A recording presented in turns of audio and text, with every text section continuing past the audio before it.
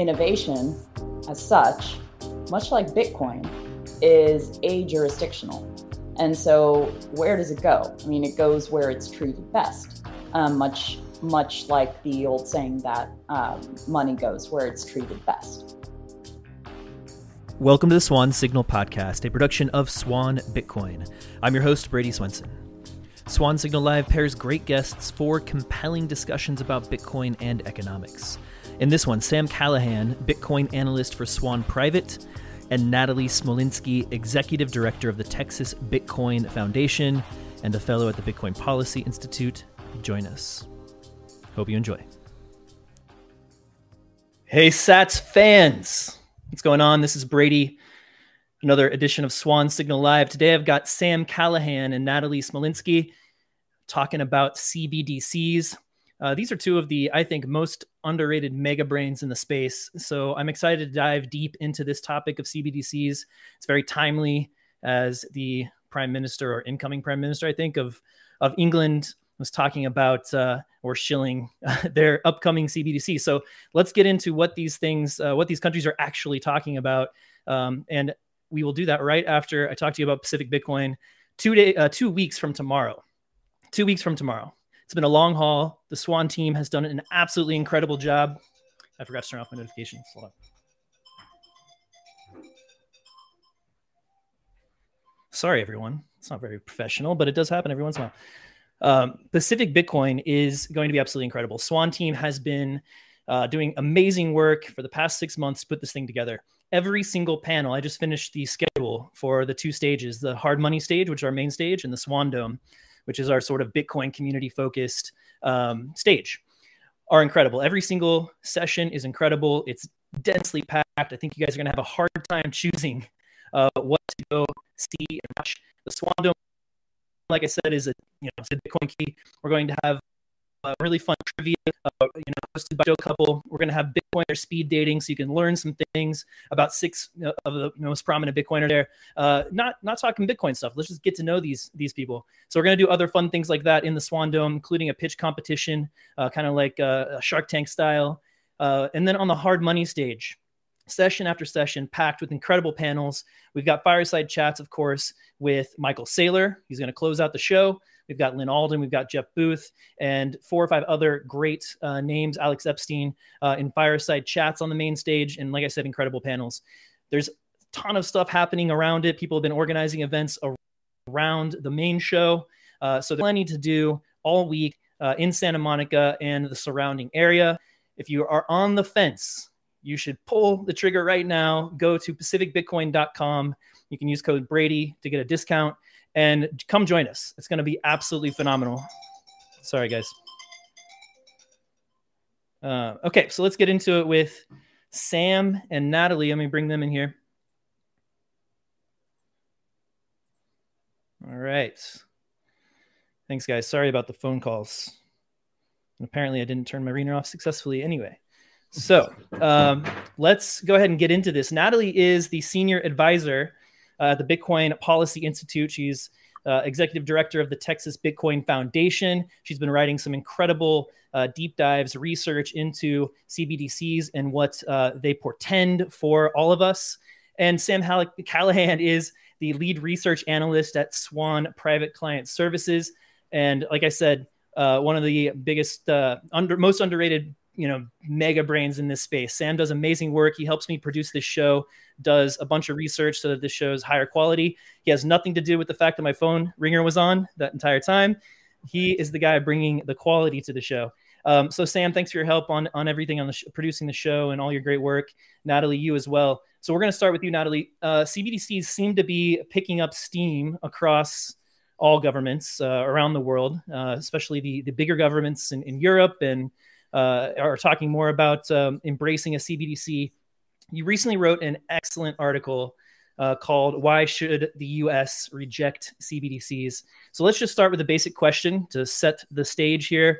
What are CBDCs and how are they different than what we have now? Yeah, so money is already highly digital, as you can imagine. However, the vast majority of this money is commercially issued money. So it's money generated by commercial banks, meaning it's not a direct liability of the central bank. CBDCs would change that. So CBDCs are a digital form of money that is a direct liability of the central bank. So it's N0 money supply. It's the equivalent of cash, but in digital form.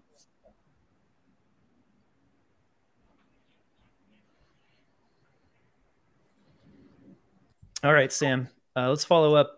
You, like I said, mentioned at the top recently that the newly appointed UK Prime Minister released a video about how he plans to push for a CBDC. And so I'm wondering, when did this all start and what's the current state of the CBDC development in England and elsewhere? Yeah, this really started a while ago, actually. I'd say it really started with China in about 2014, where they started to really look into central bank digital currencies. Things really picked up steam after Facebook announced their Libra project. I think that lit a fire under these central banks that they had to start taking this technology seriously. And that's when the literature and the publication and the research really started to explode after 2019. Today, around 109 central banks, making up about 95% of GDP, are researching or investigating central bank digital currencies. But right now, there's only 2 live retail CBDCs, and that's from Nigeria and the Bahamas. And there's a couple kind of pilots going on in terms of in China as well as in the Eastern Caribbean, but those are just pilots. The ones in the Bahamas and Nigeria have actually been incredibly disappointing in terms of their adoption and their implementation.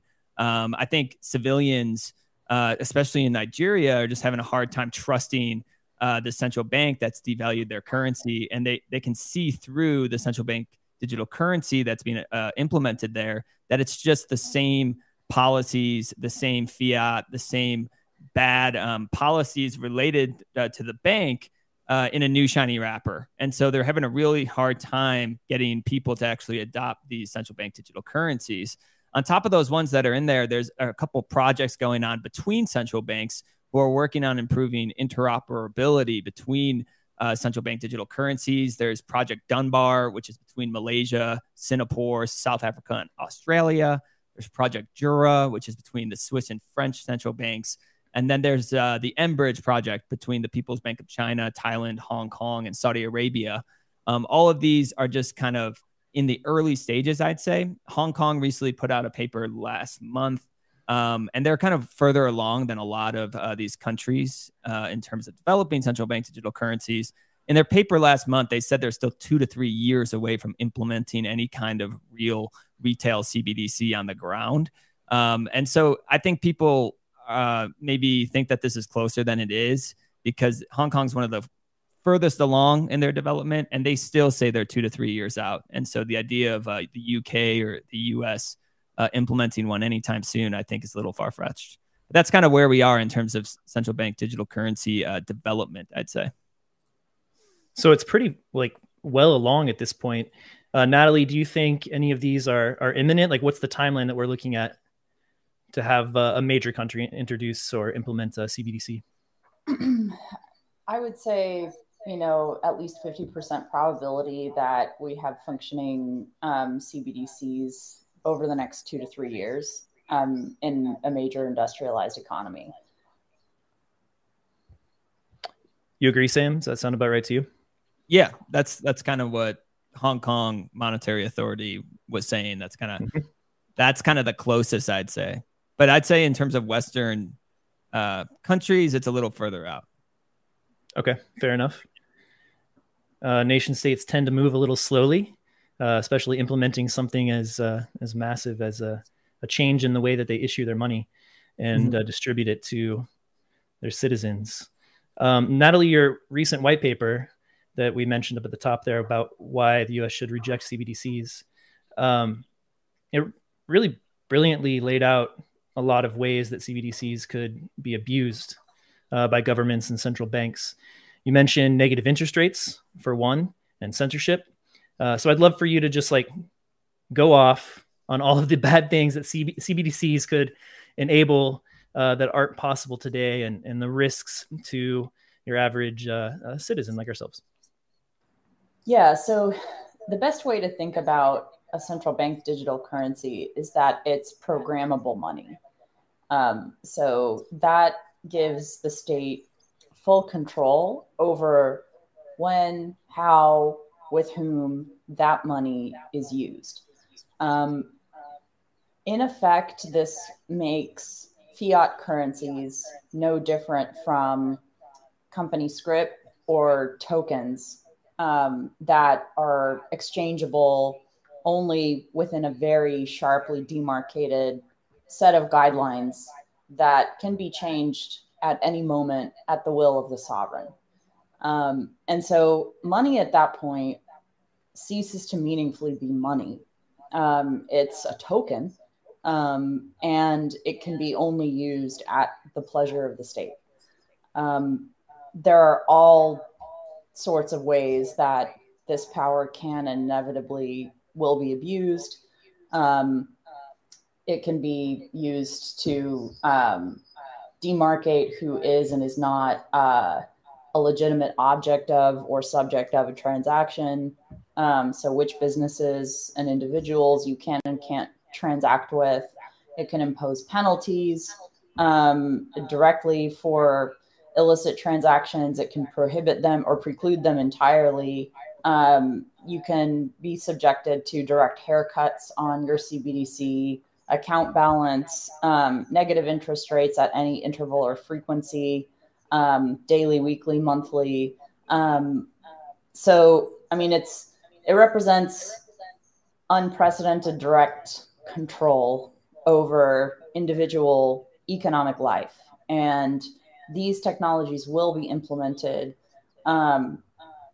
virtually certainly in most countries around the world, because their implementation is happening without any public discussion, debate, deliberation, completely outside the democratic process.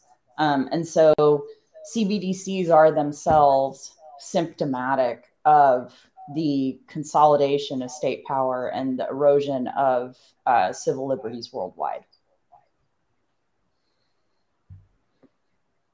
Yeah. Yeah.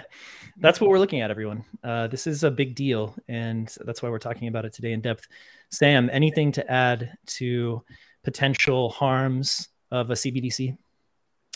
No, I thought Natalie did an amazing job. And I would like to hit home on the last point she said, that a lot of the research is being driven by the Bank of International Settlements Innovation Hub that trickles down into the central banks. And this is an unelected group of individuals that acts above democratic processes, like Natalie said. And so that should just, from a starting point, that should be noted, that a lot of these developments in central bank digital currencies would grant power to these international financial institutions who would most likely be in control of, let's say, the ledger of a global central bank digital currency or multi-central bank digital currency. And so I think that's a very important point, because you don't really see much public consultation at all, especially in the United States. I really don't see it. You see it a little bit from the ECB, but she's exactly right. There's not enough awareness around this stuff. And that's why when I see it trending, CBDCs trending on Twitter, it makes me kind of happy, because more people are starting to wake up to this stuff. You know, Bitcoiners were kind of uniquely positioned to understand the threat here, because it's kind of the intersection of two complex topics. It's central banking as well as, cryptography and cryptocurrencies kind of combined together. And so Bitcoiners have been talking about central bank digital currencies for many years, but now it's starting to trickle out into TradFi, and people are starting to understand the risks here. And I hope that, podcasts like this and papers like what Natalie wrote help to just raise awareness of what these unelected central bankers are trying to do. So, Sam, let's just keep rolling with you for a second. How would a CBDC actually work? Like, what are the current designs that these central banks are considering when it comes to implementation? Yeah, so it's kind of changed over the years. In the beginning, they kind of had two designs, which were a token-based CBDC and an account-based CBDC. Now, the token-based CBDC was kind of thrown to the wayside because that would have the anonymity of cash, and it would act just like a stable coin, but it wouldn't be good from a central bank perspective because it would be hard to implement AML KYC policies, and it would really, they wouldn't be as in control as an account-based CBDC. And so that's what we talk about with, it would basically be an account, but it would be a liability of the central bank, but it would be held in commercial banks. Okay. So they used to say they're going to do a direct account at the central bank, but they decided that that's not really a good thing for plenty of reasons. It poses operational and policy risks for these central banks. They're not used to dealing with customer-facing functions like onboarding accounts, authorization, clearing, settlement, compliance with AML, KYC. That's for commercial banks, and central banks don't want to deal with those operational tasks. They're not like set up to deal with that. So they want to push all that to the commercial bank. And so the new design that they want is an intermediated central bank digital currency where the private sector intermediaries do the distribution and circulation of the central bank digital currency, while the central bank at the top has a different ledger, a wholesale CBDC. And so what would happen was the retail CBDC is held at the commercial bank, and they kind of deal with all the nuance and details of what's going on. And then once they collect the transactions, the central bank is overlooking everything at the top. And they say this is a decentralized validation process, but it's really just a single central bank node looking down from above and make sure that, from their wholesale ledger matches their retail ledger at the commercial bank and everything's good. And then that's where final settlement happens once the central bank above says, that looks good. And so it's actually very similar to the current system we have. I would just argue that it would be more risky. So it would give them more power to surveil. And it would increase security risks where they would have to collect more data, and it would cause all kinds of inefficiencies rather than efficiencies, which is what they argue for. So it's really just the similar system, just added blockchain complexity that makes zero sense. And so that's the kind of design they're looking at right now. Let's use the slow database. Yeah, right? let's just downgrade our database capacity, bandwidth capacity. So Natalie, if the central banks are not directly issuing the CBDCs, like there's not a FedCoin and a FedCoin app that you're using to do your banking, et cetera. Does this, I assume, first of all, that this is used by people who are advocating for CBDCs to say, hey, this is a bit of a separation of concerns here. So this will help with privacy issues and censorship issues, et cetera. Is that indeed what they claim? And if so, is that true to have that little separation between the central bank with the commercial banks kind of, in between using that model that Sam just described? There's no meaningful separation between the surveillance powers of any financial institution and any central bank. In effect, there is data sharing already de facto between all of these organizations. And the fig leaf separation between a central bank-owned ledger and a commercial bank-owned ledger is a logical separation. At best, it's not any type of operational separation for the representatives of the central bank and the financial crimes enforcement units. Okay, that makes sense. Are they indeed like making that claim though, when they're trying to answer critics who are worried about privacy violations, censorship, et cetera?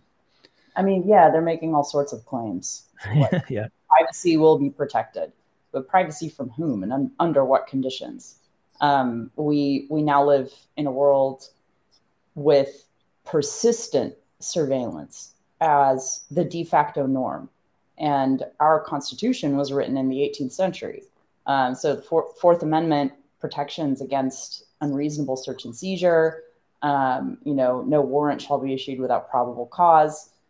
That has not kept up with the pace of technological development. And so, in effect, we we already live in a world where Fourth Amendment protections don't meaningfully exist. Anything that leaves a data trail digitally that you do is subject to oversight by any state actor at any time, not just domestically, but around the world. And so the question is civil society going to meaningfully push back against CBDCs such that a broader conversation is had about civil liberties and whether we have any intent whatsoever at remaining a free society? Well said.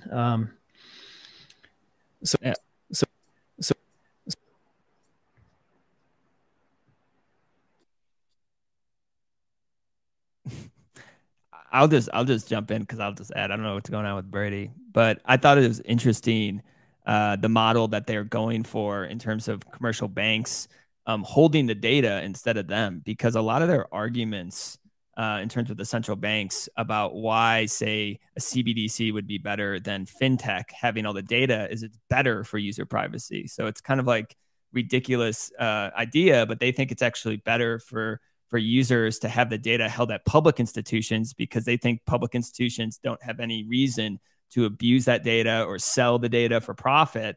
But if you look at this intermediated model that they're now pushing, now the data is going to go all to the private commercial banks.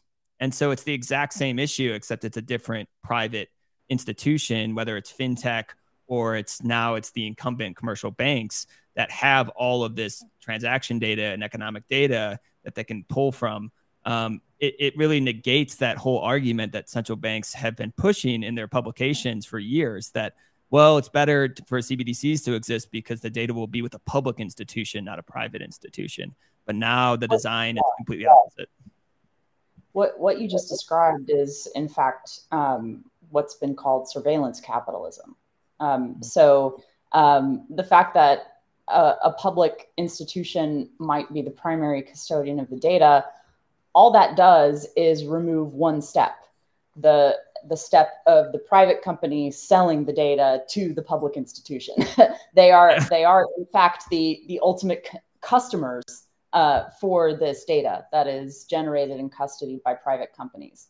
And so the private company profits, the state institution increases its control over the population, and it's a win-win for everybody, ostensibly. The question is, who is this generating value for? It seems to me to be a rent-seeking economy where the generation of value is happening at the top of the socioeconomic pyramid.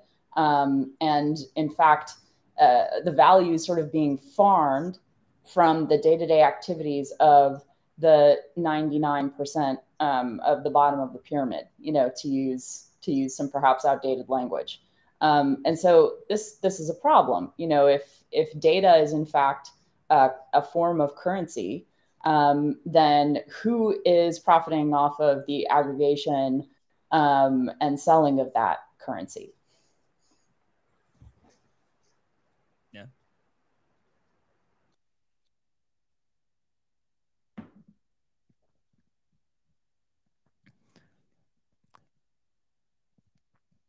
Brady, I don't think your mic's coming through, buddy.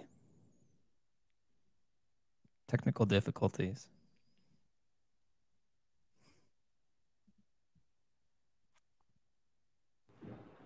There you go. Okay. I got you. Okay. Yeah. So I wanted to dive in specifically to China because we've been talking a bit about privacy and their digital yuan project. How could they be thought of as an example of where things might be headed on the privacy front? Because they seem to be out in the lead in terms of implementation. And of course, we all understand that there is a sort of different level of privacy protections, probably around zero in China as opposed to the United States, where there are some privacy protections. Although, as Natalie mentioned, they are degrading. So let me toss that to you, Natalie. What are your thoughts on China's digital yuan? Yeah, China's digital yuan is designed to do exactly what we spoke about a CBDC in general being designed to do. It's designed to police financial transacting in advance. So rather than retroactively seeking out and punishing violators of financial rules or norms, you police them in advance by simply precluding the types of transacting that you deem to be illicit. There are also secondary benefits for the state. So a CBDC can be used to prevent capital flight, which is a major concern in China. It can also be used to directly implement monetary policy in real time. So you can, directly implement, funds rate increases or decreases, haircuts, increases of the money supply, stimulus payments. All of that can be, directly administered in real time. And so for these reasons, CBDCs are often framed as technological innovation by their proponents. And we see this in the United States. I mean, there are many congressional representatives and senators who speak openly about the need for the U.S. to not fall behind China in technology innovation. And so, again, the question is innovation for whom? And there is no doubt that China has been at the forefront of technological innovation for a long time. I mean, prior to the 20th century, it was the world's leading technological power for millennia. And so this is nothing new. The main question from a political economy standpoint is what system of government are we committed to? Right now, what we're seeing in both Russia and China is a consolidation of power behind a unitary executive, i.e., a dictatorship. But this is, again, nothing new. It is the historical norm more than it is the exception. So Xi has just consolidated his power over the CCP, the CCP's power over political life and China's strategic direction. It's not an overstatement to say that we, in effect, have a new Chinese emperor and a new Chinese empire. Same thing with Putin in Russia.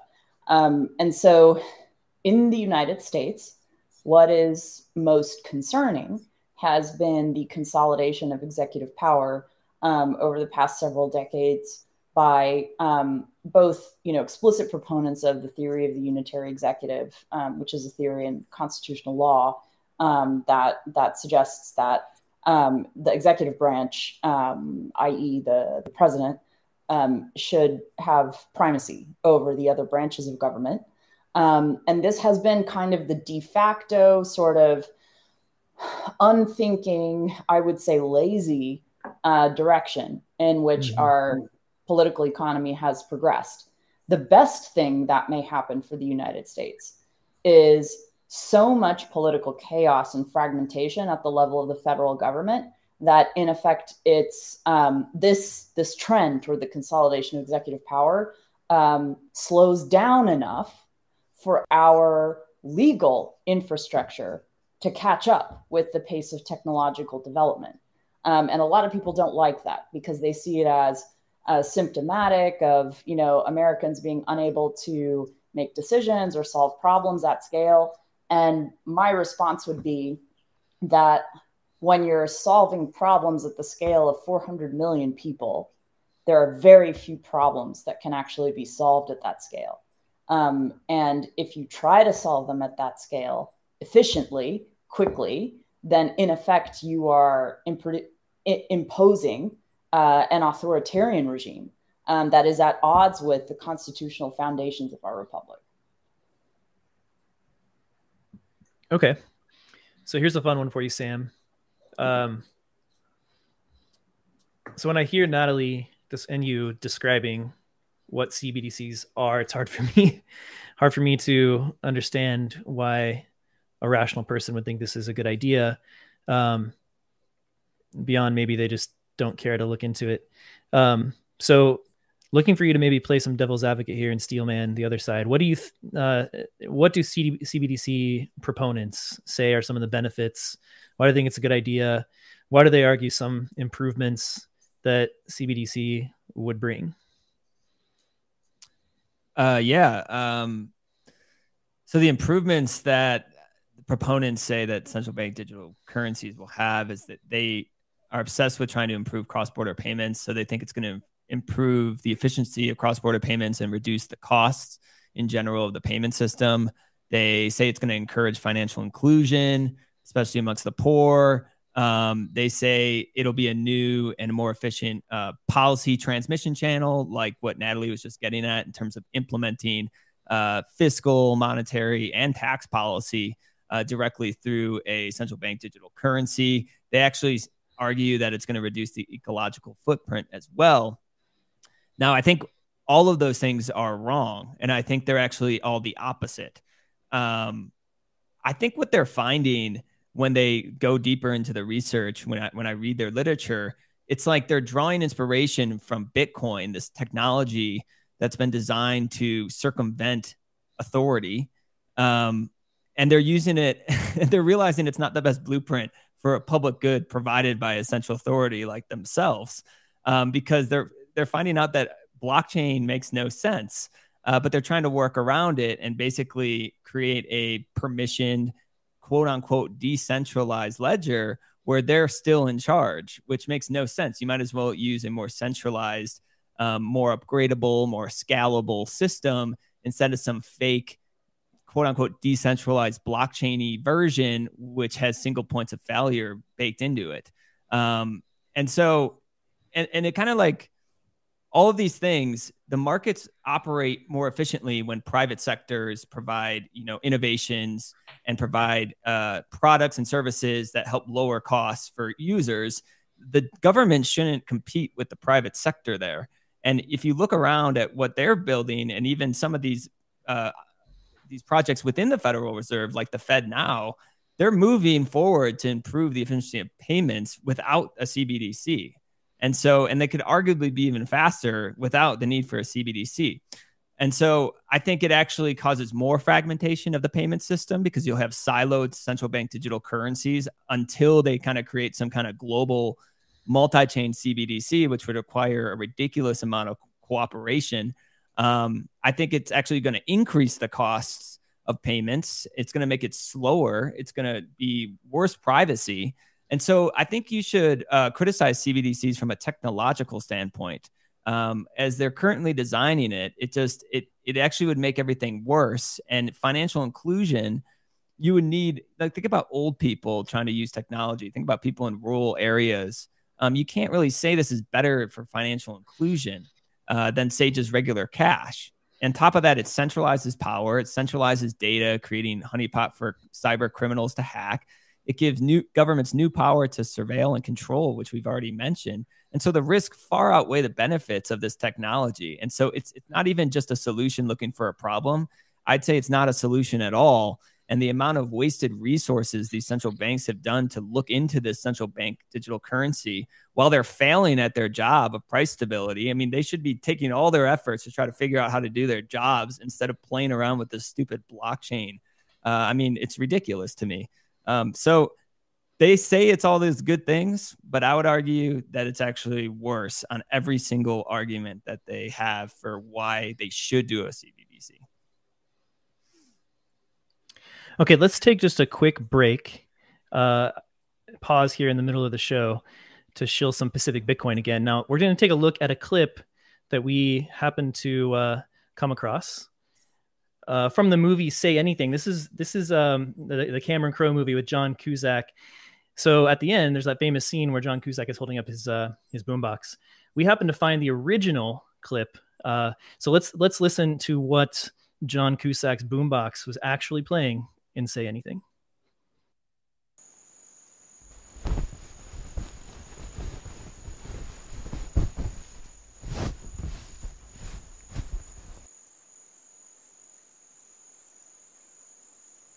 I'd say in support of the conference, I don't travel to these things very often. but everybody that I wanted to meet in the Bitcoin world seemed to be there, and a lot of people reached out to me and said I should come. And then I looked at how many Bitcoiners were getting excited about it, and I thought I didn't really want to miss this. It seems like it's going to be the event of the year at this point. So I'm looking forward to it. Looking forward to seeing all of you. It should be a good time.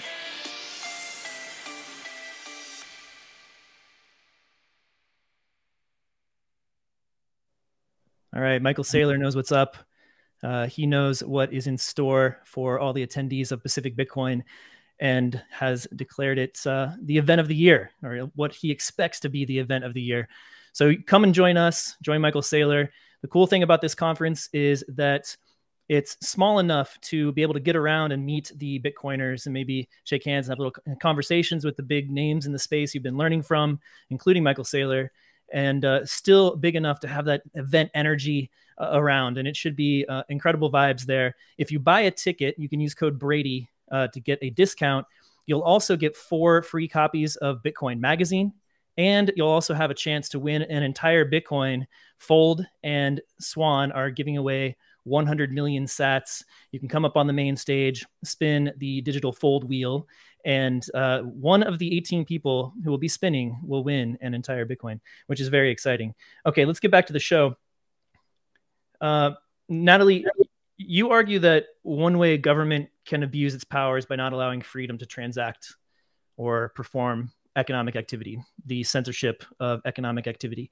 So we talked about how CBDCs would enable this, but what are the broader implications beyond the censorship, the control that brings, the potential privacy violations? Beyond that, what are like the economic implications of a government being able to censor transactions like this? Yeah, so this is an excellent question. And I would argue it's actually a historical question, because there's a lot of empirical data that you would need to, I think, make a convincing argument, whatever your answer to that question. And I would suggest that the empirical data points to jurisdictions with the freedom to transact, greater freedoms to transact, having a net positive flywheel effect on all surrounding jurisdictions, regardless of their systems of political economy. So there's a way in which innovation as such, much like Bitcoin, is a-jurisdictional. And so where does it go? I mean, it goes where it's treated best, much like the old saying that money goes where it's treated best, right? There is absolutely a strong connection between the depth of capital markets in a jurisdiction and their capacity for technology innovation. You simply can't have a strong entrepreneurial ecosystem without deep capital markets. And so when you limit the possibilities for private capital formation, what you're doing is you're putting a limit on the ability to innovate in that jurisdiction. However, that doesn't prevent other jurisdictions from innovating. And so what a lot of authoritarian governments do is they sort of bank on capital and talent percolating toward freer jurisdictions, which do the heavy lifting from 0 to 1. And then, in effect, copying or incrementally improving on the innovations that are happening in those jurisdictions. And so the question is the United States going to continue being that ground zero for net new technology innovation by enshrining the freedom to transact in laws and norms? Or is it going to move in the direction of most authoritarian governments, which is sort of copy it better model? Sam, did you want to add anything? Not necessarily. I just think it's kind of like there's wider issues with censorship in terms of financial transactions that impede economic actors to work together, and it impedes like overall prosperity. And that's what I loved about Natalie's piece when she dug into like the work of David Hume, I think, and others. And so I just think it's an important topic, and I would just point people towards Natalie's paper for that section, because I just really enjoyed reading about it. So, okay. Quick question before we move on to the next follow-up here. Will CBDCs result in more financial censorship than we have now, simply because it makes it easier? Do we have reason to believe that we'll see more financial censorship? I assume we're sort of our trajectory is headed toward generally more financial censorship over the decades, but would a CBDC actually result in a meaningful increase, like a step change? Natalie, I'll toss that one to you. Yeah, absolutely, and no doubt. Okay. Okay. I'd agree. And I'd agree. I think we're in for more censorship regardless, because when we arrive in periods of more currency devaluation and higher inflation, what you also see is a rise of capital controls. And the reason being is these monetary authorities need to keep people trapped in the local currency, or else their monetary policies are completely ineffective. If people have viable alternatives that are accessible, they will leave that currency. And why would somebody hold something that's being devalued, 30, 40, 50% on the year? They'll choose whatever they can. And so you'll see increased capital controls to try to trap people into that local currency so that they can do effective monetary policy, quote unquote, effective monetary policy. And the central bank digital currency will just give them a better, easier tool to do that. And the idea would be over time, it would likely replace physical banknotes, physical cash, which has historically been an escape for people. Now, Bitcoin obviously throws a wrench into all of these plans. And I think that's why you see Christine Lagarde saying things like Bitcoin is an exit. And she's worried about that for everything that I just said. And so Bitcoin kind of changes the game and adds this X factor that I think central bankers are still not really appreciating, to be honest with you. Let's come back to that to close out this hour of the show.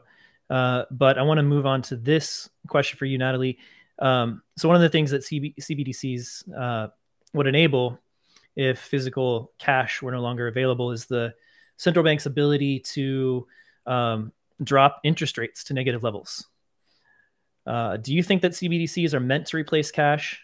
Why is this a big deal if true?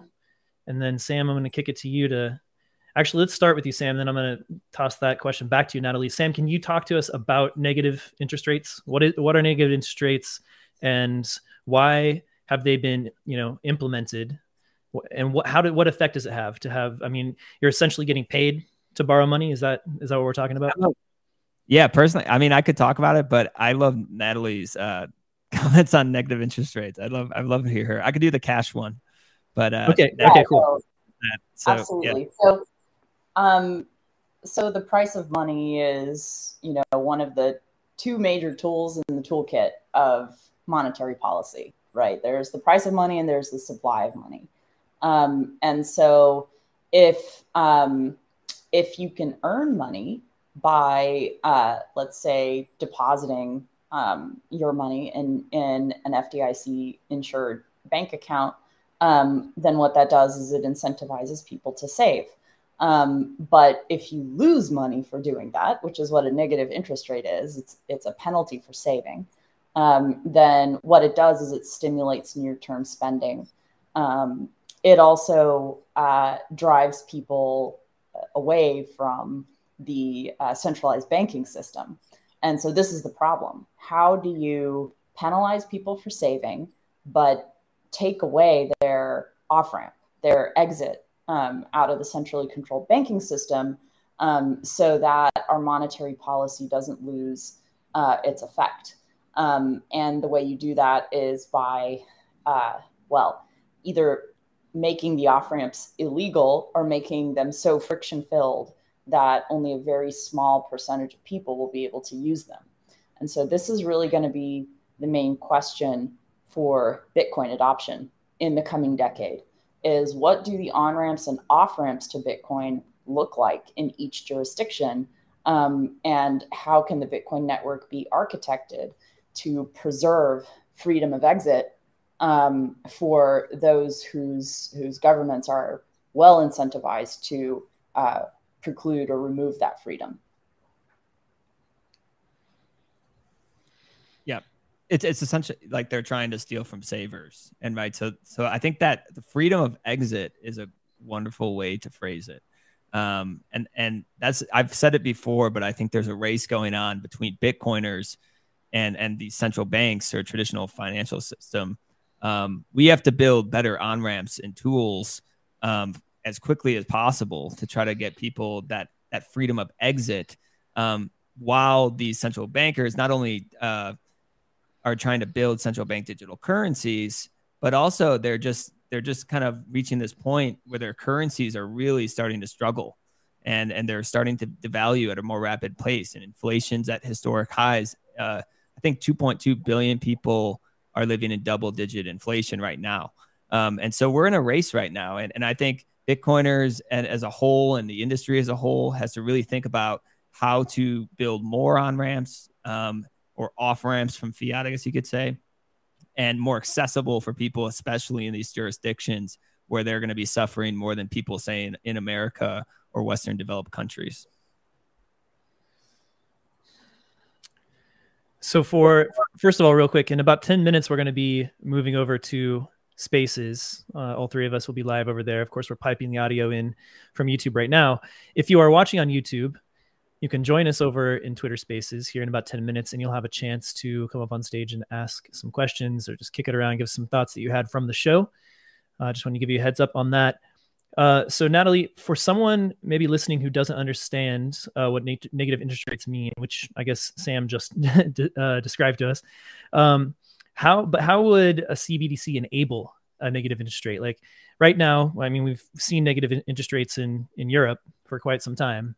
And obviously they had implemented them there. How would it be different? What would the effect, the change be between implementing a negative interest rate through a federal, like a central bank pre-CBDC and then post-CBDC? Yeah, so the difference really is one of speed and efficiency. The way the current banking system works, you can, of course, implement negative interest rates. It's just a bit of a deferred effect because you have the federal funds rate that's set by the central bank, and then that has to be interpreted and implemented by the commercial banks on their end directly with their retail accounts. A CBDC would make the federal funds rate programmable directly in the currency itself. So there is no time delta between the declaration of the new rate and its implementation for retail end users. Okay.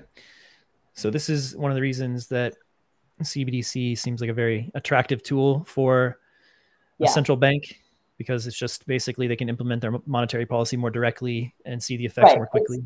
It's innovation for them. You know, it truly enables them to accelerate the speed at which they destroy our money.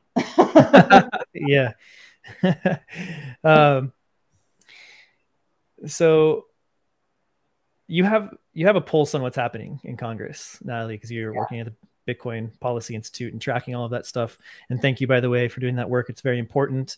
And in the government around, we see elected officials pushing back on the idea of a CBDC, and others, of course, who are pushing it forward. Can you give us your thoughts around the general feelings on CBDCs in Washington, and maybe some of the larger proponents and critics who are talking about it? Most congressional representatives don't know and don't care. And this is, largely because this isn't an issue anyone's really hearing about from their constituency. The small handful of proponents of a CBDC claim that, this is progressive policy, that this is something that's going to increase financial inclusion, that's going to make it easier for the unbanked in their jurisdictions to access the banking system. However, none of those constituents are the ones coming up with this. Like this is not congressional representatives hearing from the poor and the unbanked. What they really want is a CBDC. It's a kind of a story that they're telling to justify this policy. There is also a small handful of senators and congressmen who are opposed to a CBDC. And so I would say that in the House of Representatives, Representative Tom Emmer has been leading this fight. He introduced legislation earlier this year to prohibit the Federal Reserve from issuing direct retail accounts. But, to Sam's point, if a CBDC actually gets implemented in the United States, it won't be direct accounts, retail accounts at the Fed. It will be a tiered system, likely where the Treasury, not the Fed, issues a wholesale CBDC that is then distributed to commercial banks who are the ones who hold accounts for retail customers. And so that's really the threat. And that's something that I don't think the eCash Act that was introduced this year would mandate that. So there's a pro CBDC piece of legislation out there, but the legislation against a CBDC doesn't factor in this different design model. So even if it were to pass, it would not preclude the creation of the CBDC as proposed. Wow. Yeah, I would just add that, I'm pretty critical of the Federal Reserve usually, but out of all the central banks and I guess institutions, the Fed has actually shown more restraint or conservatism when it comes to a central bank digital currency. I don't agree with Neel Kashkari very often, but I actually agreed on a clip, I think a month ago or so, where he's like, I don't understand why we're actually doing this. If we were China, we would love this, but I cannot think of one reason why America should be doing this. And I'm like, okay, this is a weird day. I'm agreeing with Neel Kashkari. But you know what? They've actually shown a lot of restraint, and it's interesting because it's our government that's actually started to push it. There was the executive order that caused, all these working papers to go out around the industry that Biden kind of led, the Biden administration. And one of those papers that came through, I don't know if it was last month or the month before, their number one recommendation was for the Federal Reserve to accelerate their central bank digital currency research. And so this isn't like the Fed is kind of like been kind of turned off by this whole thing, but it's our government now telling the Fed to do this. And so I think that's very telling in general. Yeah, and this is why political economy is becoming so important in this historical moment. Where most of us are familiar with economics as an area of study or government as an area of specialization. Political economy is the intersection of governance and economy. And what we're seeing now is a global push toward what is known as a dirigiste form of political economy. This is not strictly a command economy like we see in communist countries or state socialist countries. It is rather a kind of softer version of that, where the central bank has been fully politicized. So it is not an independent institution. It is completely beholden to and captured by the political directives of senior officials, generally in the executive branch of government, but also could be legislative or whatever. And so what we're seeing is the end of the political independence of the Fed in the United States. That independence is already ended in many other countries. And it is this politicized control of monetary policy that, from my point of view, will end up being the unraveling or accelerating the unraveling of this particular era of fiat currencies. Yeah. Sam's like, yeah, No, that nothing to add. So let's just spend a few minutes here. We've mentioned Bitcoin a few times, obviously, but we've talked a lot about CBDCs today. And Sam, can you give us some reasons or aspects of Bitcoin that directly counters these potential harms? I think a lot of us will know what these are, but there's always people who are coming in new to Bitcoin, and can you explain some of these? You can leave a couple for Natalie if you want, but there's would love to hear the effects that Bitcoin could counter down the road, shield us from. Yeah, well, I mean, it's funny, like when I read these papers, it's like the solution's already been solved. It already happened in 2009 with Satoshi Nakamoto's white paper that solved a lot of these issues that these central banks are running into when they're trying to design a central bank digital currency. It's hysterical to me when they talk about the double spending problem in a lot. They're like, oh, well, there's this problem though. How do we prevent double spending? How do we prevent, fraudulent funds or people spending central bank digital currencies that they don't have? And their conclusion is they want to have a digital, a notary, basically. And they're like, well, guess who's best positioned to play that role? Well, the central bank can play that role. So they can look over the whole history of transactions and decide what's truth or not. And it just makes me want to scream because I'm like, this has already existed. And if you really want cross-border payments, Bitcoin and Lightning does it in a way that's permissionless and peer-to-peer. And it's low cost, and it's all of these things that they're trying to do with the central bank digital currency. And they just don't like it because they can't control it. And it's because Bitcoin's decentralized and Bitcoin's permissionless. So when we talk about financial inclusion, I mean, this thing, the central bank digital currency is just full of contradictions where they're like, we want to improve financial inclusion, but it's going to be permissioned, and it's going to come with all these eligibility requirements. And it's have all these kind of strings attached to it, where Bitcoin's actually a permissionless, payment protocol, or Lightning Network is, if you will. And they talk about the cybersecurity risks and how it's all going to be centralized, and they're wondering how to deal with that. And they're estimating that their costs are going to increase by 20 to 50%, like I think I mentioned. And Bitcoin's never been hacked in its history, so it's the most secure protocol out there. And you just want to scream when you're reading this thing. So Bitcoin solves everything that the central bank digital currency is promoted to try to solve.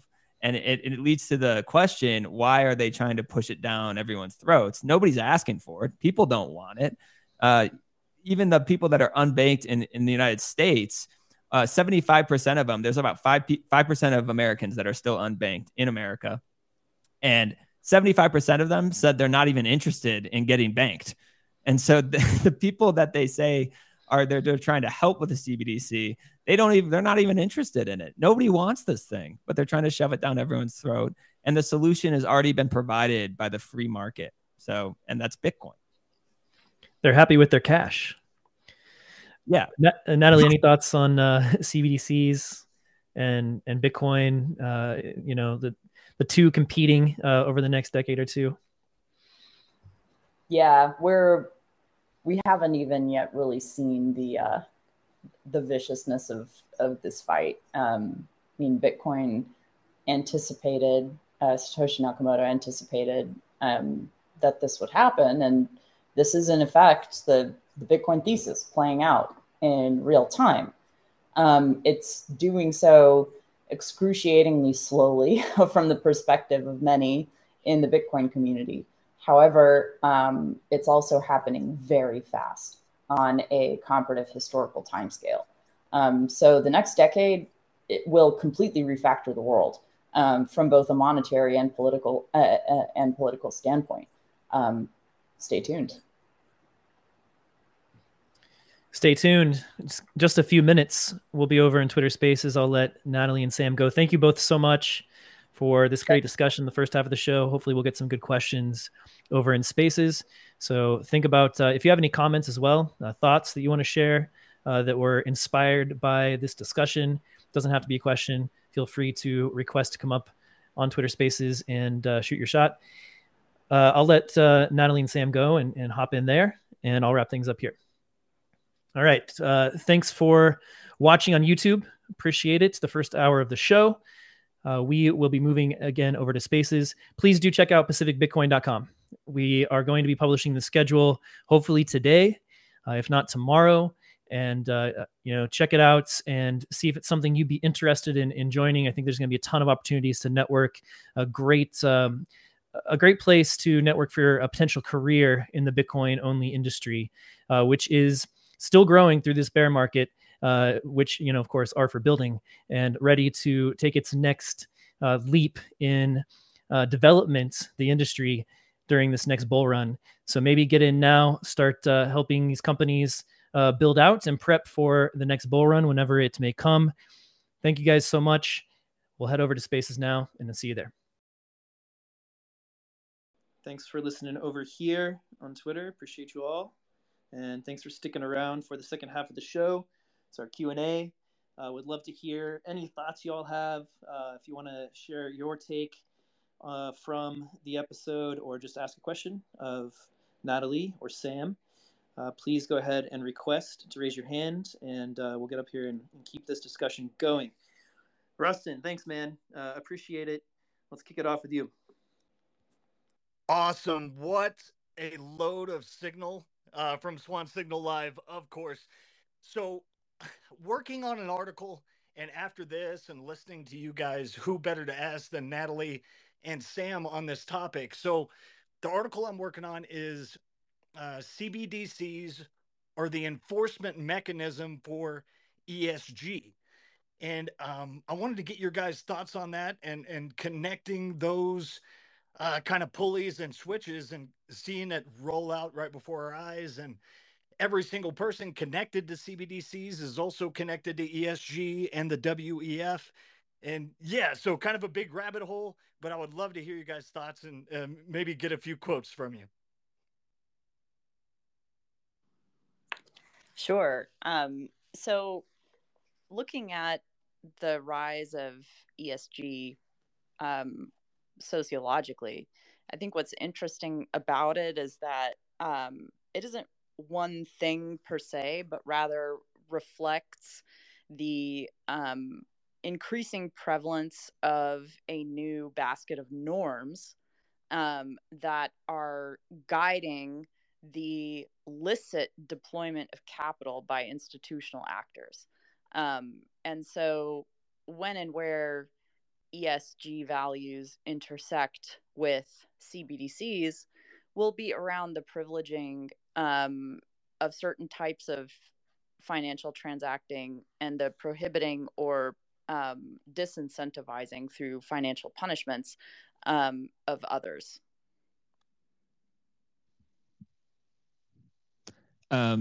Yeah, just to add on to that, I would say that central bank digital currencies would just kind of empower them to enforce these kind of policies around ESG if they wanted to, stop people from doing certain activities or they thought certain behaviors were against ESG.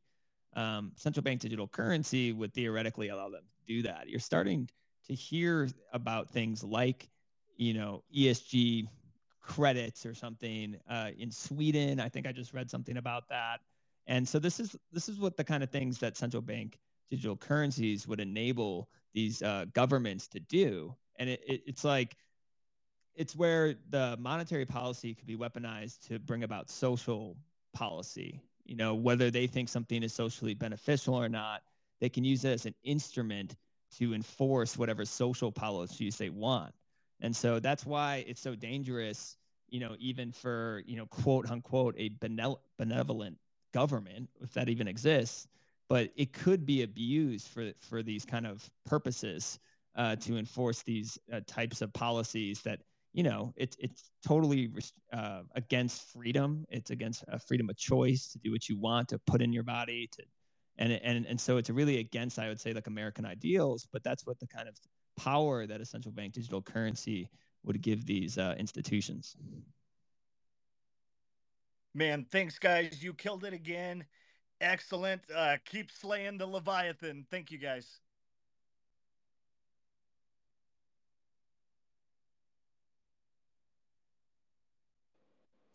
Thanks, Rustin. Appreciate the question. Coming up here and taking some time to get some thoughts from these two. Arjun, let's go with you next. And Dean, you'll be Great. after that. Great, thank you. And thanks everyone for your comments, Natalie and Sam, very insightful. I just wanted to make an observation and maybe then ask the question on the basis of that. So none of this is kind of earth-shattering or new, but just the way that I view, the way that I view Bitcoin's potential as a global kind of medium of exchange when we do get there is by looking at what happened in India with the unified payments interface that's been implemented. I mean, for all practical purposes, that's kind of like a quasi CBDC in my eyes. I don't think it meets the definition of a CBDC, but if you look at what it does, it is an open protocol that almost any wallet provider or bank or financial institution or merchant can use, and anyone with a mobile phone can pay anyone else, whether it's for a good service, transaction, whatever. However, it is firmly within the government's control, which is why I sort of see it like a CBDC. And if you ask users of those of that platform, whether they want to use Lightning, they're like, well, I can just use this and it's very convenient. And honestly, they're right. But the main limitation of that is that it's within the country, and that's where I feel like the value proposition and the use of Bitcoin and Lightning is to actually develop a global, seamless, network that people can use to pay each other. It exists today, but that is the race that I see that we're in with the CBDCs. When all of these different governments and banks do implement their CBDCs and then decide to connect, and I think one of you mentioned that that's going to take a long time, and I agree, but that's the race. I feel like Bitcoin and Lightning and all of us here and more outside need to actually develop the solutions and make them usable before that network of CBDCs actually gets online. How do we do that? And how do we get people to use it? Or will they only realize the value of using it after they've seen the CBDC? Like, which one comes first? Yeah. Certainly the value proposition of Bitcoin is in its censorship resistance. And so I suspect that, for a lot of people who are fairly comfortable in their ability to transact financially or in their financial situation, they don't see the value of that. And that's true in any country. However, the coming age of financial repression, which is already here, but which is accelerating at a rapid clip, I suspect will leave a growing number of people worldwide feeling boxed in and disenfranchised with regard to their existing payment system options.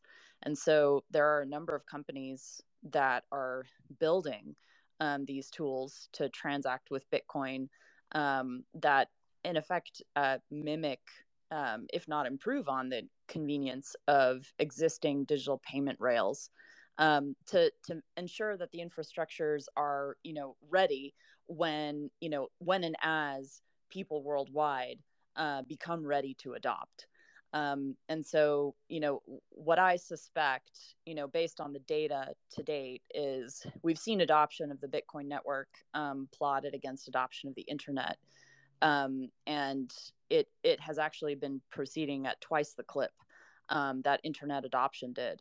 And many of the same, criticisms against the internet are mirrored now against Bitcoin. Why do we need this internet when we have fax machines and telephones and secure mail, et cetera, et cetera? So we're seeing the adoption curve for Bitcoin increase exponentially. We're also seeing the adoption curve for Lightning Network increase exponentially. It's been growing at a rate of 400% year over year. which gets very big very quickly. So I'm certainly bullish on the adoption of Bitcoin, but it isn't going to happen overnight. Right. Yep. No, thank you. And one other sort of question, if I may. I mean, I'll tell you personally, the biggest obstacle in using Bitcoin as a means of payment or pay for services isn't actually the availability of merchants. I mean, I could pay for a few things with Bitcoin. I have had the option to, but the biggest roadblock there is actually the tax treatment. And I just wonder, how much progress we can make without that tax treatment changing in major markets, and how, what's your view on that changing, or what the bearing of that would be on the growth of the network and the use of Bitcoin? That is a fantastic question, and it hits on the ways that money is defined by the state.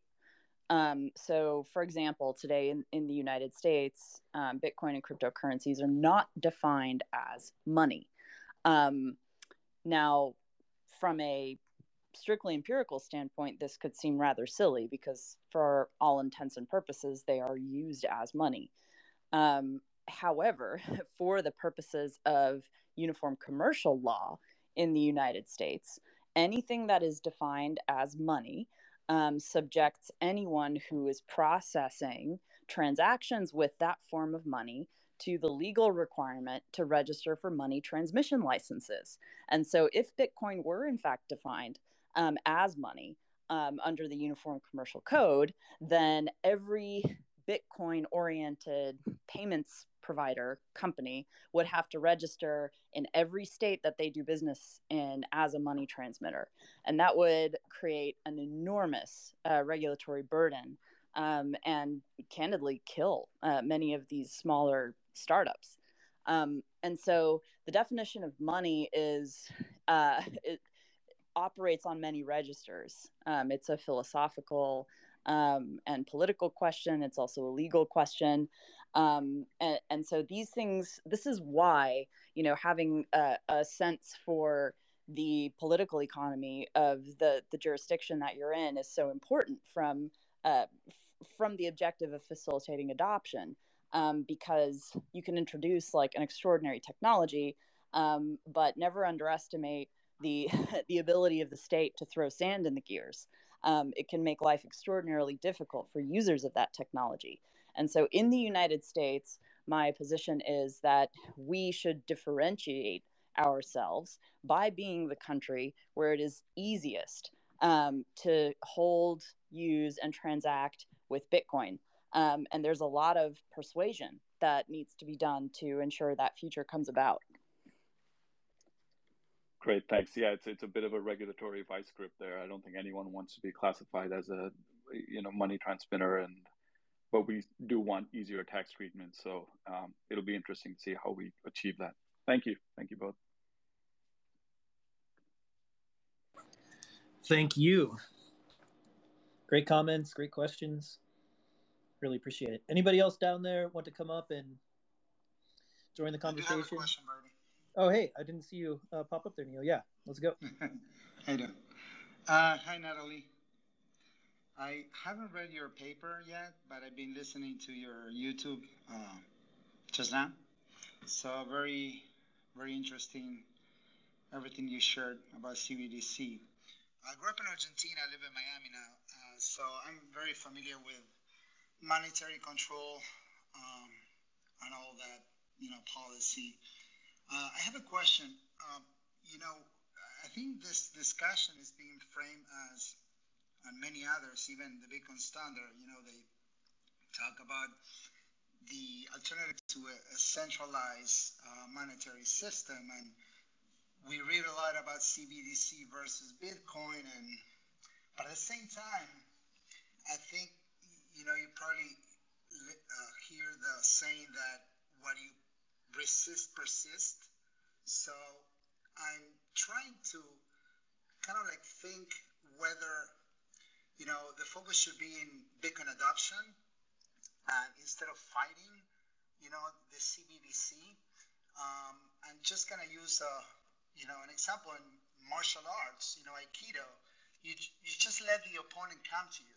And then you use their force against themselves. So, do you see? I don't know if you touched on this on the paper that it may be a benefit in let them come because that will raise awareness in the population and it may ultimately help adoption of Bitcoin.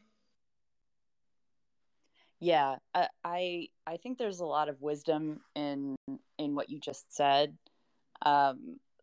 Certainly, any type of direct scrutiny by the state elevates the profile of whatever is under scrutiny. So, in the same way that the war on terror did not eliminate terrorism, but instead, made it this, global phenomenon, and arguably inspired terrorism. The war on drugs has done nothing to curtail the use and sale of drugs. The war on Bitcoin will not destroy or eliminate Bitcoin. In fact, it may catalyze its adoption. So I think you're right about that. The danger with that path, of course, is that the state can make life very difficult as it makes war on whatever it seeks to make war on. And so, really, my interest in engaging with policymakers and the policy community is to limit the collateral damage that will be inflicted on ordinary people who are just trying to live their lives peacefully and build wealth over time. Thank you. Actually, I'll chime in here because I actually love this question. And over time, as I've researched central bank digital currencies, part of me feels like, yes, just let them come, because I think they're going to be a complete disaster. And I think Bitcoin will, in contrast to the central bank digital currency, it'll actually be a boon to Bitcoin because people will start to really understand its properties and why it's important. And I think the next 5 to 10 years, Bitcoin censorship resistant is going to be key. And right now, people just don't really care about it in certain jurisdictions because they haven't really felt that yet from a central institution. Capital controls, restriction, withdrawal restrictions, freezes. It really hasn't hit home for a lot of people. And so a central bank digital currency, I think it poses a ton of risk to those that issue them. I think they could be a disaster from a security standpoint. I think they could cause all kinds of problems in the banking system and the global financial system, increasing financial instability. They could just cause all kinds of things that people aren't considering. And I don't think these central bankers are considering them either. These second order effects and these unintended consequences of introducing a brand new asset into this global financial system. I think it would increase spillover effects and increase the fragility of the traditional financial system. And obviously, Bitcoin being an asset that functions outside that system, and it's the only viable alternative system, I think would ultimately benefit from it. But I'm kind of hesitant to say let them come, obviously, because of what Natalie just said. They can make things hard. It could create a temporarily dystopian world that I don't want to live in even for one day. And so I like to raise awareness about them and just say, like, hey, if we could nip this in the bud early on and not let these things happen, it's fine. That would be better. But if they come, then I think ultimately it'll crush these central banks who already have credibility at an all-time low. I mean, it's an insane undertaking to launch a central bank digital currency, an insane amount of cooperation between countries to launch a multi-CBDC system. And it feels like desperation at the part of these central banks who are desperately trying to remain relevant in this digitized world. And to me, it would be like Bretton Woods in 1944 or in 1971, where it would change the entire monetary system as we know it. And it comes with a ton of risk to try to implement. And ultimately, that risk lies at the central bank who issue them, and it could really hurt their credibility, ultimately helping Bitcoin. So I sympathize with that, but I also sympathize with the view that we should stop it from happening in the first place. If I could jump in with maybe a modification of like my first thought that I mentioned earlier is, based on what you just said, Sam, is I guess the question to ask is, let's assume that, a CBDC arrives in some, I don't know, G20 country, and the Bitcoin tax treatment is, as it is today, where, you're taxed on gains, et cetera, and there's some kinds of restrictions. What level of readiness, or in terms of tools and services, would we want ideally to be in place before the CBDCs arrive? Or do you think we're kind of there already, and the next step is just to make contact, so to speak?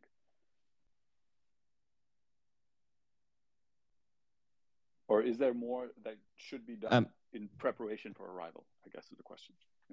Yeah, no, I think there's more that needs to be done. I think we need to improve the sheer number of on-ramps. I think the UI and UX need to be better. I think the ability to self-custody needs to improve and get easier for the everyday person to do. But again, this is really early in this technology. We're only 13 years in, but that's the race, right? And so I don't think we're there yet. Now, at the same time, Bitcoin just needs to work. Bitcoin just needs to remain secure. Bitcoin needs to maintain its monetary policy of only 21 million. Those are like core things that need to keep happening. And that's ultimately what needs to happen is as these currencies continue to get devalued, Bitcoin just needs to be there for them to be a viable alternative. And then in terms of the ease of use and functionality, like that all needs to improve, but the underlying, important traits of Bitcoin and the properties of Bitcoin, that's looking good right now. And it's really been good since day one. And it's just gradually improved as adoptions happen. So kind of two parts of that question, or answer, but yeah. Got it. Thanks. Yep. Makes sense. Thanks.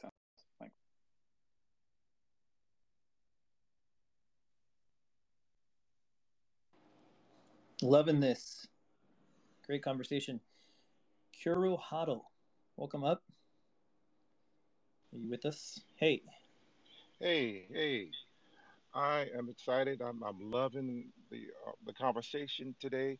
And I just had a question, and maybe it was covered earlier, maybe earlier during the earlier interview, but do, is it, do you see CBDCs being the base layer of a debt erasure jubilee? That's a really interesting question. And if the debt erasure is the debt erasure of the sovereign, then yes. But for private debt, it will be the opposite. So right now, the world is in a sovereign debt crisis, where global debt to GDP, has risen to over 350%. That was as of the end of 2021. So it's almost certainly much higher now.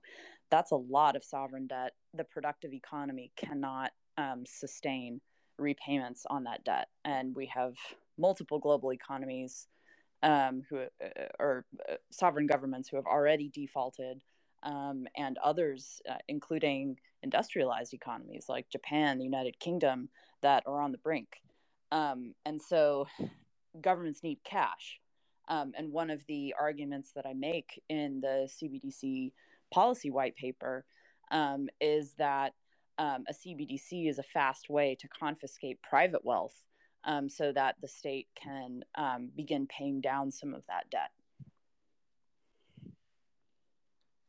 Thank you. And I have one more thing I just want to throw in there, just real quick. Do you see CBDCs being the base layer of, or maybe that's the wrong word, base layer, or being a part of pensions and Social Security and being embedded into that? Yeah. So sovereign governments, they are going to begin holding Bitcoin. Many have already begun. We've seen most recently that Russia and China are quietly beginning to stockpile BTC. And the question then is, how does a sovereign hold Bitcoin on their balance sheet? One of the major ways that governments can do this is by investing pension funds in Bitcoin. This is something that I've actually, been in discussions with policymakers in Texas about. There are stringent requirements in Texas, like in many other states and governments, around what types of assets public pension funds can hold. So they're typically limited to only the most conservative risk-off assets, like treasuries, money market, etc. So Bitcoin's volatility has until now been an obstacle for many sovereigns to formally invest in Bitcoin or hold Bitcoin as part of these public funds. That said, there are many other ways that a sovereign can hold Bitcoin on its balance sheet. They could mine Bitcoin directly and hold the proceeds. They could, confiscate Bitcoin seized as a result of criminal activity and hold that. So, like, the Department of Justice currently is sitting on one of the largest reserves of Bitcoin in the world, just based on the criminal enforcement actions that they've done. And their policy has been to auction off that Bitcoin, generally, under market rates.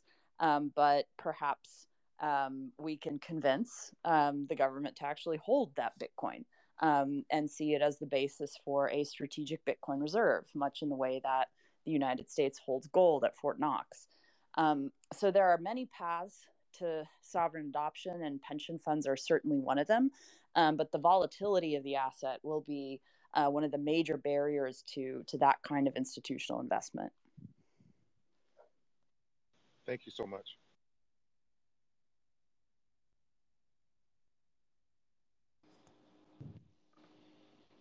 Sam, do you have something there? No, I just think Pierre Rochard had like a letter that was going around a couple of years ago trying to get them to do a Bitcoin reserve, which would be, Pierre's just usually ahead of his time. But I also agree, like a central bank digital currency, as these sovereigns try to deal with the debt crisis, if we just look at history, there are instances of when they, took the wealth from the private sector. Argentina nationalized $30 billion worth of private pension funds in the early 2000s. You had Cyprus in 2013 that did balance. I think a central bank digital currency would make it easier for them to do something like that in terms of taking, household wealth to help them with the sovereign debt problem. And if that happened, and you are an individual who's never thought about this, and then suddenly part of your wealth was confiscated because your government spent too much money that it didn't have and went into too much debt, all that has to happen is one time for you to say, hell no, I'm not doing that again. And then you're going to look, what should I do how do I protect myself from this? And the only viable option is Bitcoin. And so if something like that happened, I just think that it would actually be a boon for Bitcoin's adoption, and it will help highlight Bitcoin's strengths and why it's important.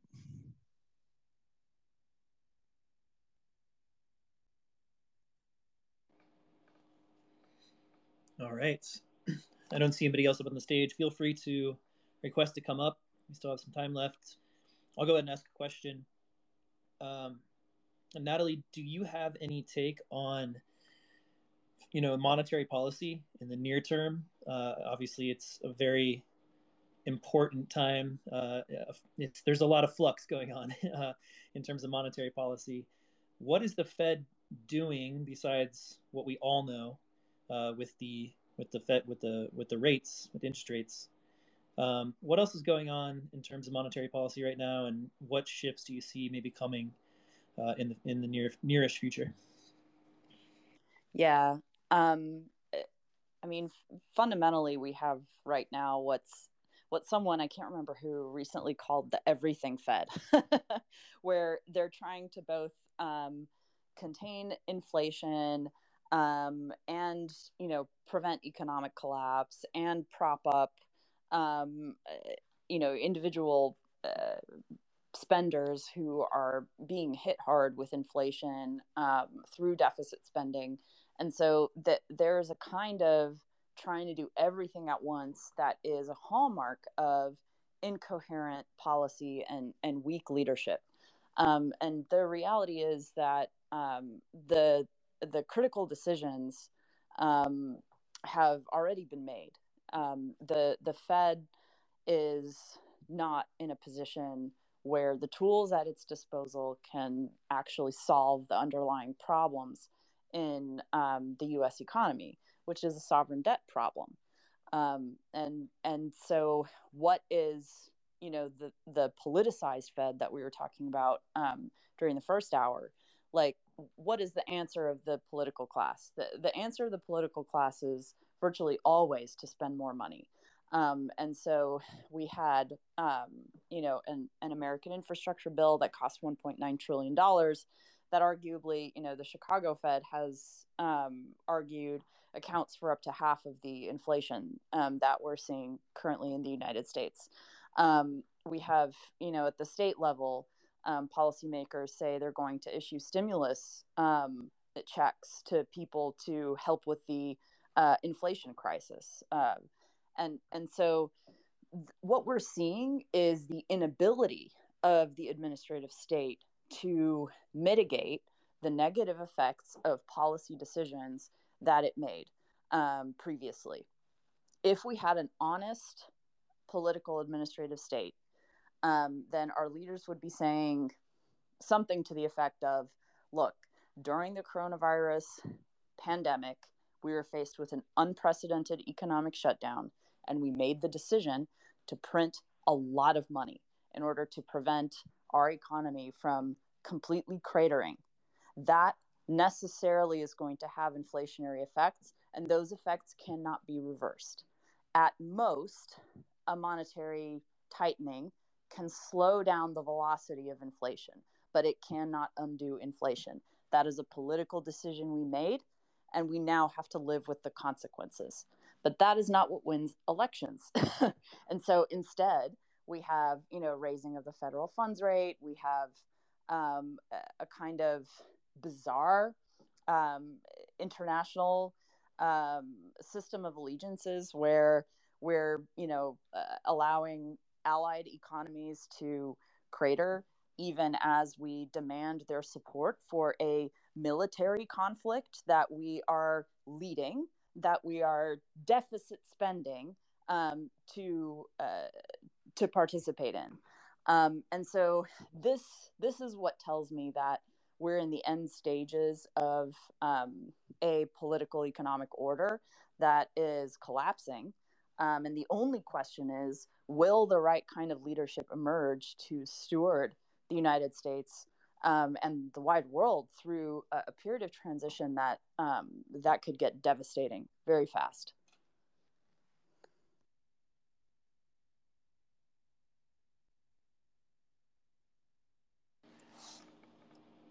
Sam, any hot takes on monetary policy? No, I thought Natalie just crushed it. Yeah. I got nothing to add on that one. Cool. But I see Dick's got a question. So yeah, let's go to Dick's question. Yeah, my question, Natalie, is like when you say like volatility of the asset is an obstacle to institutional adoption, do you mean like perceived volatility?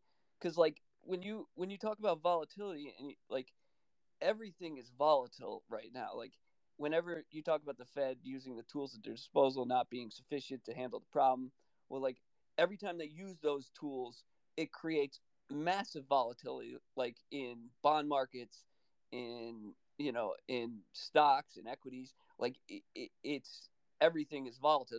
It creates volatility in other countries, like you said, collapses their economy. So like everything priced in dollars is going to be volatile whenever they use those tools. So like I just, the idea that Bitcoin is a volatile asset it is to me anymore is just like it's becoming like a meaningless phrase. And it's almost like, oh, it's just something they say so they don't have to adopt it. What are your thoughts on that? Yeah, absolutely. So it's all a question of time scale, right? So the dollar has lost over 96% of its value since it was first introduced in 1913. So if you had held, dollars in 1913, that they would be, virtually worthless now. However, that is not the time scale on which institutional investors make decisions about how to allocate capital.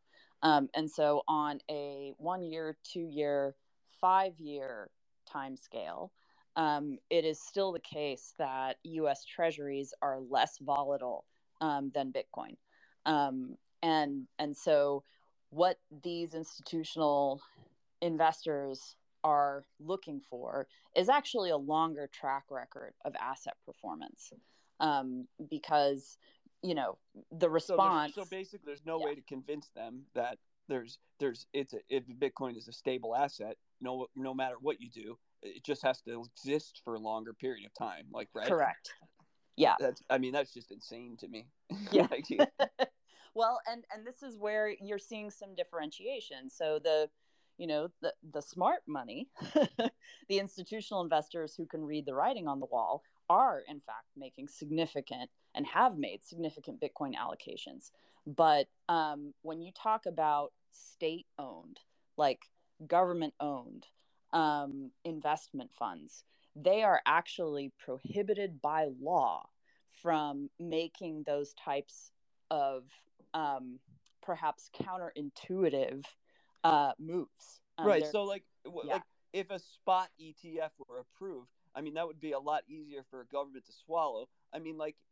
You had Canadian pension funds investing in Three Arrows Capital, for crying out loud. Right. No, and this differs by jurisdiction. So it really, the amount of discretion that pension funds managers have is different from jurisdiction to jurisdiction. And whether they're, privately held pension funds or publicly held pension funds. But you're absolutely right that there is simply a contingent of institutional investors that need to see a much longer track record of performance before they can invest in an asset. And that's just a limitation that we're going to have to look through. But you say and then I get that, and they look at Bitcoin as something new, but they need to see a track record. 13 years is not a long enough track record. But a tech stock startup can start and have 5-year track record, and that's good enough. But it just seems like if one major G7 country were to start doing this, it could have a massive spiraling effect. Do you personally think that there's a lot of Bitcoin accumulating in institutions that are quietly doing it and buying in without announcing it? Yeah, absolutely. And again, the investment vehicle is what matters. If you are a state-owned pension fund, you can't invest in equities often. So you can't do the types of hot VC-based allocation that perhaps privately managed pension funds or investment funds can do. And so when you're talking about institutional investment, you always need to understand what the governance structure of that investment vehicle is, to know, whether you're barking up a tree that, whether you can have any success whatsoever. But sovereign actors can invest in Bitcoin in many different ways, like I was saying earlier. And so in Texas, even though, say, the public pension funds may have trouble doing it unless the statute is modified by the legislature. Nevertheless, you have the city of Fort Worth mining Bitcoin directly.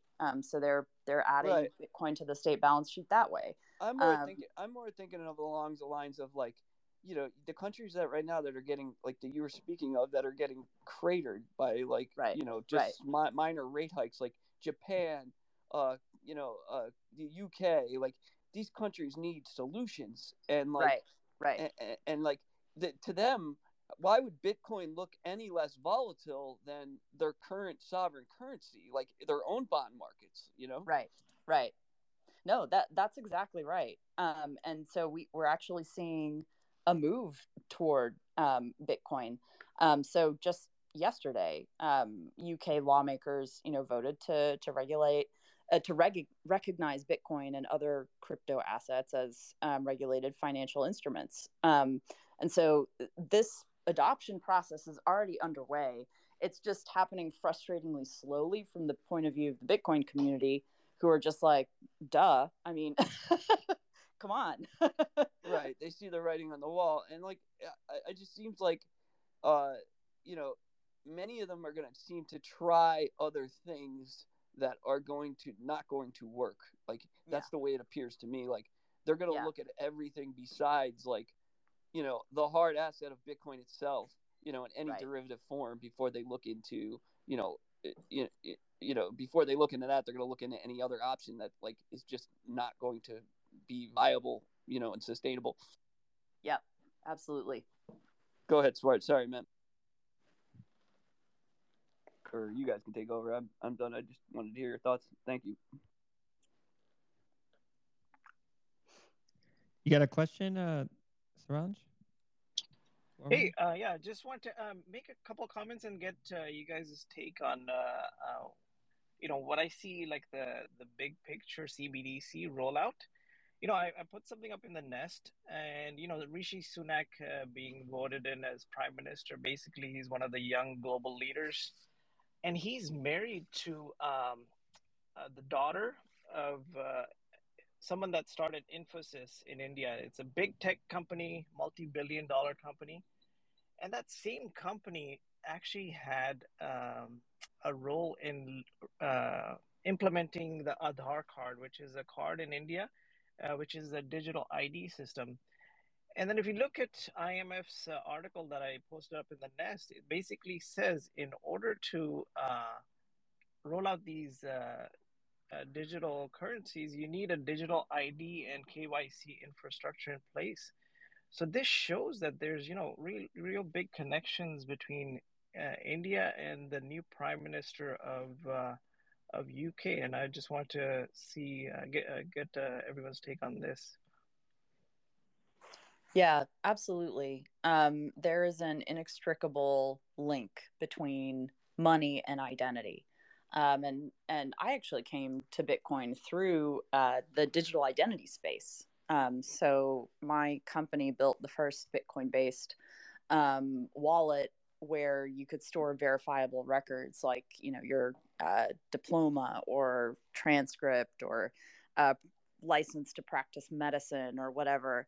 And it was all privately verifiable against Bitcoin, but it wasn't stored in like a shared database that, anyone could access at any time. And so we really were pioneering a movement called self-sovereign identity, which is a push to move control of digital identity back into the hands of the end user, away from the software platform. And Aadhaar in India has been a almost cautionary tale for the ways that a state-led centralized digital identity project can go awry for a number of reasons, which we don't have to get into here. But to your point, CBDCs, one of the design requirements for CBDCs everywhere is full AML KYC identity verification for every transaction. And so it used to be that, you only had to declare your identity when making in the United States when making transactions over a certain amount. Post-war on terror, with the introduction of the Patriot Act, that amount was drastically decreased. And now, because it's technologically feasible, every financial transaction is fully identity verified. Every government that rolls out these solutions, every financial institution that facilitates them, argues that this is necessary to prevent the financing of terrorism and money laundering. We have not seen the rates of terrorist financing and money laundering go down in any appreciable way with the introduction of these regulations. I'm talking about, overall criminal enforcement actions globally. And so instead, what we're seeing is the penalization of everyday activity by ordinary people who are not suspect of a crime, but who have no recourse because, in effect, the Fourth Amendment protections against unreasonable search and seizure have been entirely waived in the realm of personal finance. And this is a constitutional problem. It's something that actually needs to make its way to the Supreme Court. It needs to be a political fight. And right now, the entrenched interests are such that everyone is profiting from or benefiting from the control offered by surveillance capitalism. And that's something that we need to change.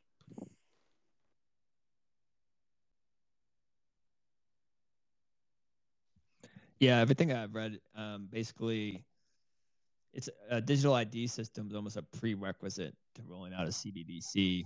And it really comes down to the UN Sustainable Development Goals. They have a 2030 goal to get everybody on a digital ID.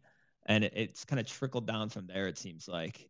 And for the CBDC to function, especially a global CBDC, there has to be some kind of standardized digital ID system beforehand for it to work. And it really shows, again, two things, which is they say it's for financial inclusion, but to me, having a digital ID would actually hurt those poorest amongst us who don't have access to technology and couldn't participate in this new system that they're trying to lay down. And then the second thing is that how far away we are to actually executing something like this. What is the supply side of market readiness, the economic structures, the hardware infrastructure? A CBDC ecosystem includes the distribution, storage, usage, customer service, compliance, reporting, monitoring, maintenance of these CBDC wallets that will include digital ID in them. And it just seems like we're pretty far away from that. So I just wanted to add that kind of nuance. Yeah, and I would say, we're pretty far away, but not that far away, because CBDCs, as they're implemented, will use the existing digital banking system as its delivery mechanism. And so you're not going to have a CBDC account with the Fed. You're going to have a CBDC account with Bank of America or Chase or whatever. And they already know everything about you. So the identity verification piece is almost trivial. Like, you don't actually, this is one of the areas where, CBDCs are potentially highly over-engineered is we already have a digital banking system that, fully tracks and traces, everything everyone does. And so what is then the value of the CBDC? Well, it is creating space for the elimination of physical cash. So anything that today you would use physical cash as opposed to your digital banking system to do, the state will mandate that you use the CBDC instead, and eventually just phase out physical cash. And the direct monetary policy. So you have a bank account that's fully digital, fully identity verified, but now the state can directly confiscate funds from that account through the imposition of negative interest rates or just direct haircuts on your balance, or limitations on the amount of CBDCs that you can hold in your accounts so that you don't cannibalize the commercial money creation of the private banking system. So the value, again, of the CBDC is entirely for the state. It is not for the end user.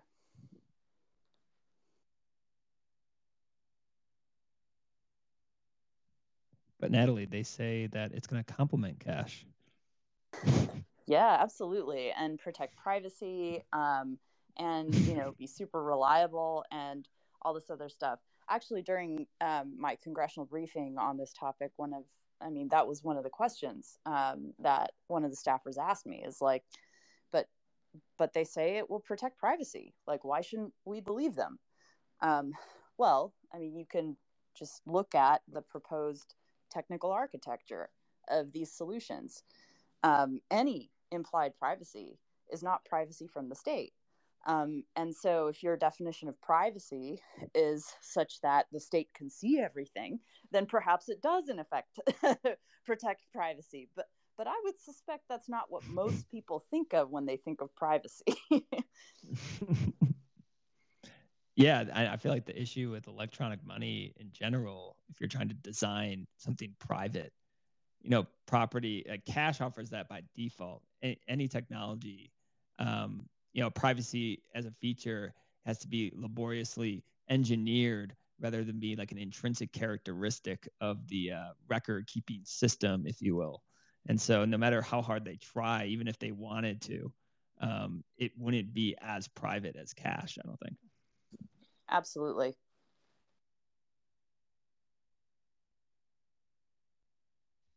I guess my thing when I said that it a little farther away, like I don't understand how they would build something like with interoperability between central bank digital currencies anytime soon with a standardized ID system. I guess you think that because it's going to go through the commercial banking system, which is already kind of global in nature, you think that's going to be easier than maybe I think?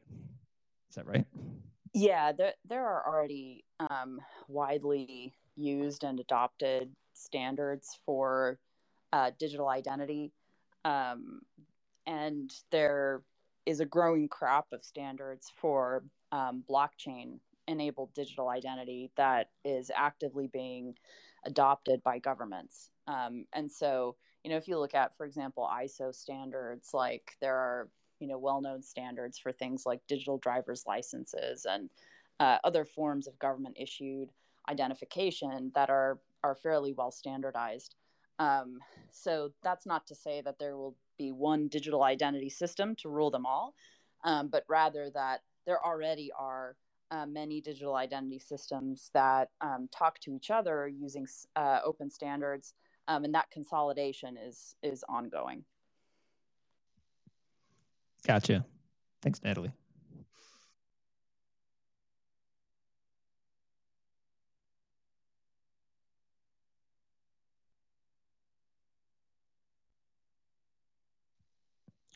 Is there any other questions, anybody? Brady? Any other hands out there? No more. That's okay. All right, man. We're at time anyway.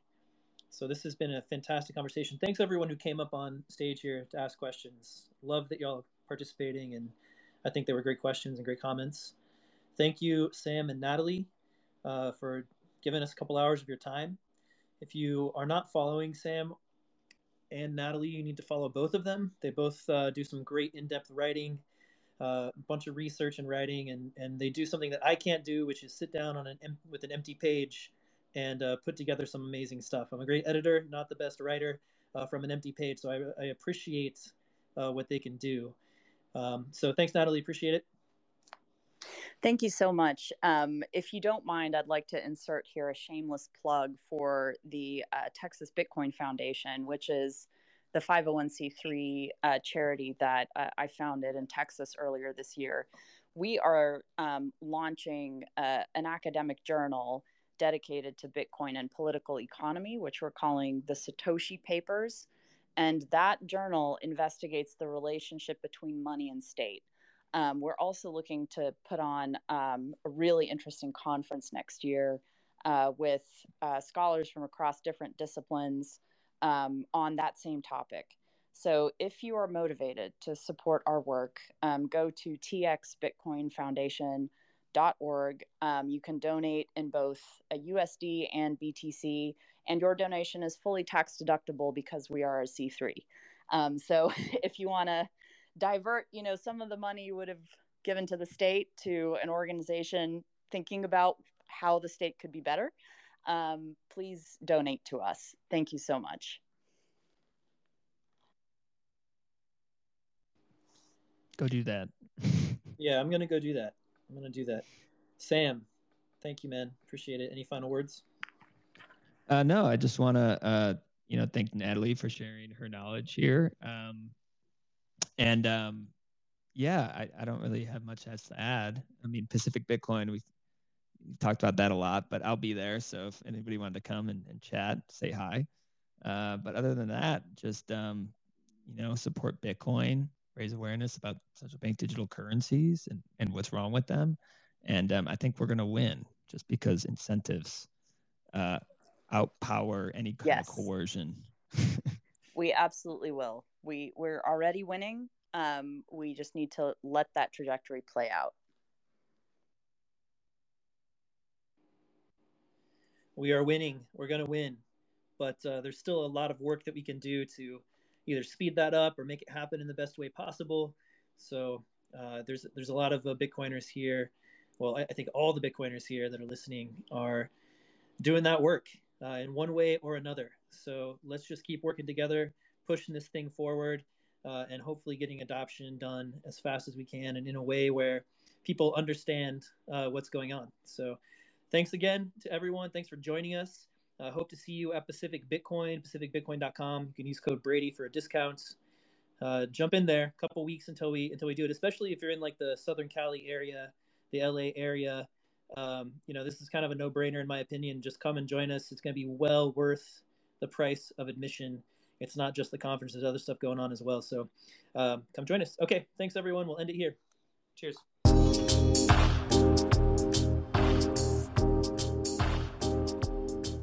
Thanks to Sam and Natalie for joining us. On behalf of the Swan team, thank you for joining us.